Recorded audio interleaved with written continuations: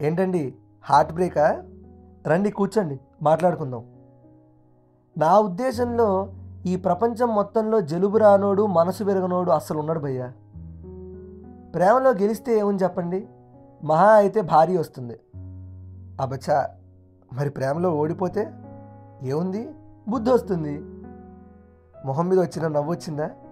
ఆ నవ్వు అలానే ఉంచండి. ఓ చిన్న కథ చెప్పేసుకుందాం. కర్ణుడి లాంటి గొప్ప వారియర్కి హార్ట్ బ్రేక్ తప్పలేదు. మనమెంత? Heart breaks are very common భయ్యా. ప్రతి ఒక్కరికి అలాంటి ఒక ఇన్సిడెంట్ ఉంటుంది. ఎన్ని సినిమాలు చూడలేదు, హీరోకి ఇలాంటి ఒక ఇన్సిడెంట్ జరుగుతుంది. కాకపోతే అప్పటిదాకా ఒక నార్మల్ క్యారెక్టర్గా ఉన్న మనిషి హీరో ఎలా అవుతాడు, ఆ ఇన్సిడెంట్ని ఎలా డీల్ చేస్తాడనే దాన్ని బట్టే కదా. సూర్య సన్ ఆఫ్ కృష్ణన్ సినిమాలో లాగా turn that negative energy into positive energy అనగానే వెంటనే జిమ్కి వెళ్ళి 6 ప్యాక్ పెంచేయడమో, లేకపోతే అరే నేను యూట్యూబ్లో కుకింగ్ వీడియోస్ చేస్తారా అని పెళ్లి చూపుల సినిమాలో లాగా హీరో చెప్పేసి కెరీర్లో ఏదోటి పొడి చేయడమో చేసేస్తుంటాం. అంటే వాడి లైఫ్ని వాడు బాగానే పికప్ చేసుకుంటాడు. వాడు ఆటోమేటిక్గా అప్పటిదాకా ఉన్న ఒక క్యారెక్టర్ ఆర్టిస్ట్ కాస్త సినిమాకి హీరో అయిపోతాడు. కానీ ఈ అమ్మాయి నాకు నో చెప్పింది, లేదా ఈ అమ్మాయి నేను పొందలేకపోయాను అని బాగా డిసప్పాయింట్ అయిపోయి ఆ అమ్మాయిని ఇబ్బంది పెడితే వాడిని ఏమంటాం? ఖచ్చితంగా విలన్ అనే అంటాం కదా. ఈ పాయింట్ గుర్తుపెట్టుకోండి, మనం తర్వాత మాట్లాడుకుందాం. ఇప్పుడు అసలు కథలోకి వెళ్ళిపోదాం. ద్వాపర యుగం. హస్తినలో కౌరవులు పాండవులు ఇద్దరు ఉన్నారు. కృష్ణుడు అక్కడెక్కడో ద్వారకలో ఉన్నాడు. వీళ్ళు కాకుండా ద్రుపదుడు అనే ఒక కింగ్ ఉన్నాడు. ఆ ద్రుపదుడికి ద్రౌపది అనే కూతురుందట. బాగుంది. ఆ కూతురికి పెళ్లి వయసు వచ్చింది. పెళ్లి చేయాలి కదా మరి. అందుకే ద్రౌపదికి స్వయంవరం ప్రకటించాడు ద్రుపదుడు. చాలామంది రాజులకు ఇన్విటేషన్స్ పంపాడు. చాలామంది వచ్చారు. దుర్యోధనుడు, కర్ణుడు వీళ్ళు కూడా వచ్చారు. ఇటు పక్కన అర్జునుడు కూడా వచ్చాడు. బాగుంది. అయితే నా కూతుర్ని పెళ్లి చేసుకోవాలంటే ఈ మత్స్య యంత్రాన్ని భేదించాల్సిందే అన్నాడు ద్రుపదుడు. బాగుంది. ఏదో స్కిల్ టెస్ట్ పెట్టాడు. ఏంటా మత్స్య యంత్రం? కింద నీళ్లున్నాయి, పైన గుండ్రంగా ఒక చక్రం మీద ఒక చేప తిరుగుతోంది. కింద నీళ్లలో పైనున్న చేప యొక్క రిఫ్లెక్షన్ చూస్తూ బాణాన్ని పైకి ఎక్కుపెట్టి ఆ చేప కన్నును కొట్టాలట. అలా కొట్టగలిగితే ఆ కొట్టగలిగిన వీరుడికిచ్చి నా కుమార్తె అయిన ద్రౌపదినిచ్చి పెళ్లి చేస్తానన్నాడు ద్రుపదుడు. వెరీ హార్డ్ టెస్ట్ వేసే. ఓకే, చాలామంది ట్రై చేశారు. కర్ణుడు ట్రై చేశాడు, ఓడిపోయాడు. శల్యుడు ట్రై చేశాడు, ఓడిపోయాడు. తర్వాత అర్జునుడు ట్రై చేశాడు, గెలిచాడు. ద్రౌపదినిచ్చి పెళ్లి చేశారు. ఓకే, అది కాదు మనకు పాయింట్. కర్ణుడికి ద్రౌపది అంటే చాలా ఇష్టం వచ్చింది. ద్రౌపది మీద బాగా ప్రేమ కలిగింది. ద్రౌపదిని పెళ్లి చేసుకుంటే బాగుండు అనుకున్నాడు కర్ణుడు. కుదరలేదు. కారణం ఏదైనా కానీ కర్ణుడికి ద్రౌపది దక్కలేదు. ఇంకా దరిద్రం ఏంటంటే అర్జునునికి ద్రౌపది దక్కడం అనేది అస్సలు సహించలేకపోయాడు కర్ణుడు. మొత్తం భారతంలో మనకి 4 క్యారెక్టరైజేషన్స్ చెప్తారనమాట.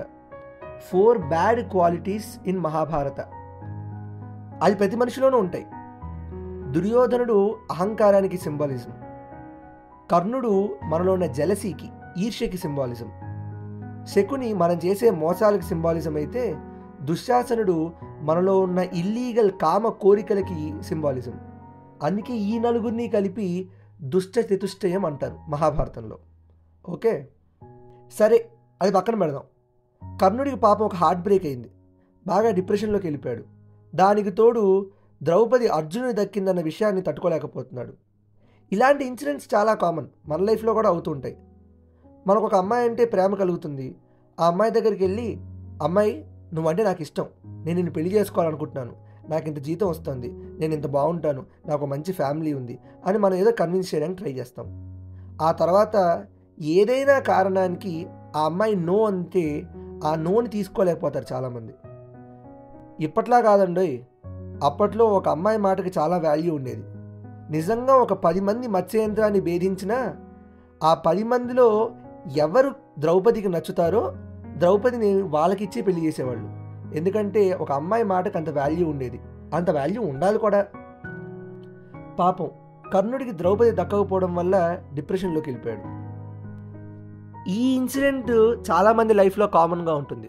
కాకపోతే what transforms after that incident is what makes a person hero or villain. ఈ ద్రౌపది స్వయం జరిగిన కొన్నాళ్ళకి కౌరవులు పాండవులు ఇద్దరూ కూర్చొని జూదం ఆడడం మొదలుపెట్టారు. కౌరవుల చేతిలో పాండవులు ఓడిపోయారు. అయితే పాండవులందరూ కౌరవులకి స్లేవ్స్ అయ్యారు, ఇంక్లూడింగ్ ద్రౌపది. అప్పుడు గుర్తొచ్చింది కర్ణుడికి ద్రౌపది రిజెక్షన్. ద్రౌపదిని ప్రేమించాడు కదా, కానీ ద్రౌపది తనకు దక్కలేదు కదా. అలా తనకు దక్కని ద్రౌపదిని ఎలాగైనా అవమానించాలనుకొని వన్స్ పాండవులు ఆ జూదంలో ఓడిపోయేసరికి దుర్యోధనుడికి మాట చెప్పాడు. ద్రౌపది ఇప్పుడు మనకు స్లేవ్ కదా, ద్రౌపదిని నిండు సభలోకి తీసుకొచ్చి వస్త్రాపహరణం చేస్తే ఖచ్చితంగా ద్రౌపదిని అవమానించినట్టే, ద్రౌపదిని అవమానించాల్సిందే అన్నాడు కర్ణుడు. హవ్వ ఎంత తప్పు!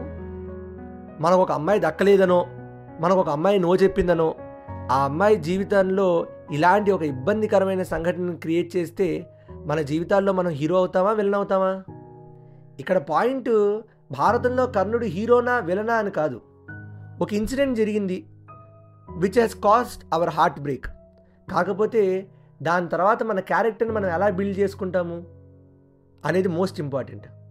కర్ణుడు ఆ విషయం ఆలోచించలేదు. ద్రౌపది తనకు దక్కలేదు, పైగా తన రైవల్ అయిన అర్జునుడికి దక్కింది అని మాత్రమే ఆలోచించాడు. తన లోపలున్న ఈర్ష్య వల్ల ఒక నిండు సభలో ఒక స్త్రీని వివస్త్ర చేయడానికి కారణమయ్యాడు. ద్రౌపదికి జరిగిన అవమానం వల్లే ఆ తర్వాత కురుక్షేత్రం రావాల్సి వచ్చింది. కురుక్షేత్రంలో ఏమైంది? కర్ణుడు చనిపోయాడు. అంటే కర్ణుడి లోపలున్న ఈర్ష్య, కర్ణుడు తీసుకున్న ఒక నిర్ణయం, ద్రౌపదిని వివస్త్ర చేయడానికి తను చేసిన పన్నాగం, వీటన్నిటి వల్ల కర్ణుడు జీవితంలో చివరికి నాశనం అయిపోయాడు. మనము అంతే, ఒక అమ్మాయిని ఇబ్బంది పెట్టడానికి ప్రయత్నించామనుకోండి, మన క్యారెక్టర్ని దాని చుట్టూ బిల్డ్ చేసుకుంటే ఆటోమేటిక్గా మన జీవితాలకి మనమే విలన్ అయిపోతాం. Heart breaks are very common. కర్ణుడు లాంటి వాడికి కూడా తప్పలేదు. But what comes after that, what decisions do we take after that is what matters. భారతంలో కర్ణుడి ద్వారా చెప్పగలుగుతుంది ఈ విషయాన్నే. కర్ణుడి క్యారెక్టరైజేషన్ నాకు బిల్డ్ చేసేదానికి కారణం ఏంటంటే, ఇలాంటి ఒక ఇన్సిడెంట్ జరిగినప్పుడు ఆ తర్వాత నువ్వు ఎలాంటి డెసిషన్స్ తీసుకుంటే నీ లైఫ్ ఎలా అవుతుంది అని చెప్పడానికే ఈ కథ. నిజంగా కర్ణుడు అలా బిహేవ్ చేశాడా, నిజంగా అసలు మహాభారతం జరిగిందా, అది కాదు పాయింట్. ఇదో కథ. ఈ కథలో ఈ క్యారెక్టర్ ఇలా బిహేవ్ చేసింది, ఇలా బిహేవ్ చేస్తే ఇవి కాన్సిక్వెన్సెస్ అని చెప్పడానికి మాత్రమే భారతాన్ని వాడారు. అసలు భారతం రాయబడిందే అందుకు. ప్రతి మనిషిలోనూ మంచి చెడు ఉంటుంది. మనిషిలో చెడు పెరిగినప్పుడు దానివల్ల వచ్చే కాన్సిక్వెన్సెస్ ఏంటి, మంచిగా ఉంటే దానివల్ల వచ్చే కాన్సిక్వెన్సెస్ ఏంటి, అది చెప్పడానికి మాత్రమే Bharatam. The conflict between good and bad in a human life is Bharata. ఇది ఇవాల్టి ఇతిహాసం విత్ దర్హాస్. నా ఇన్స్టాగ్రామ్ ఐడి అమ్మాస్ దర్హాస్. వింటూనే ఉండండి చాయ్ బిస్కెట్ స్టోరీస్.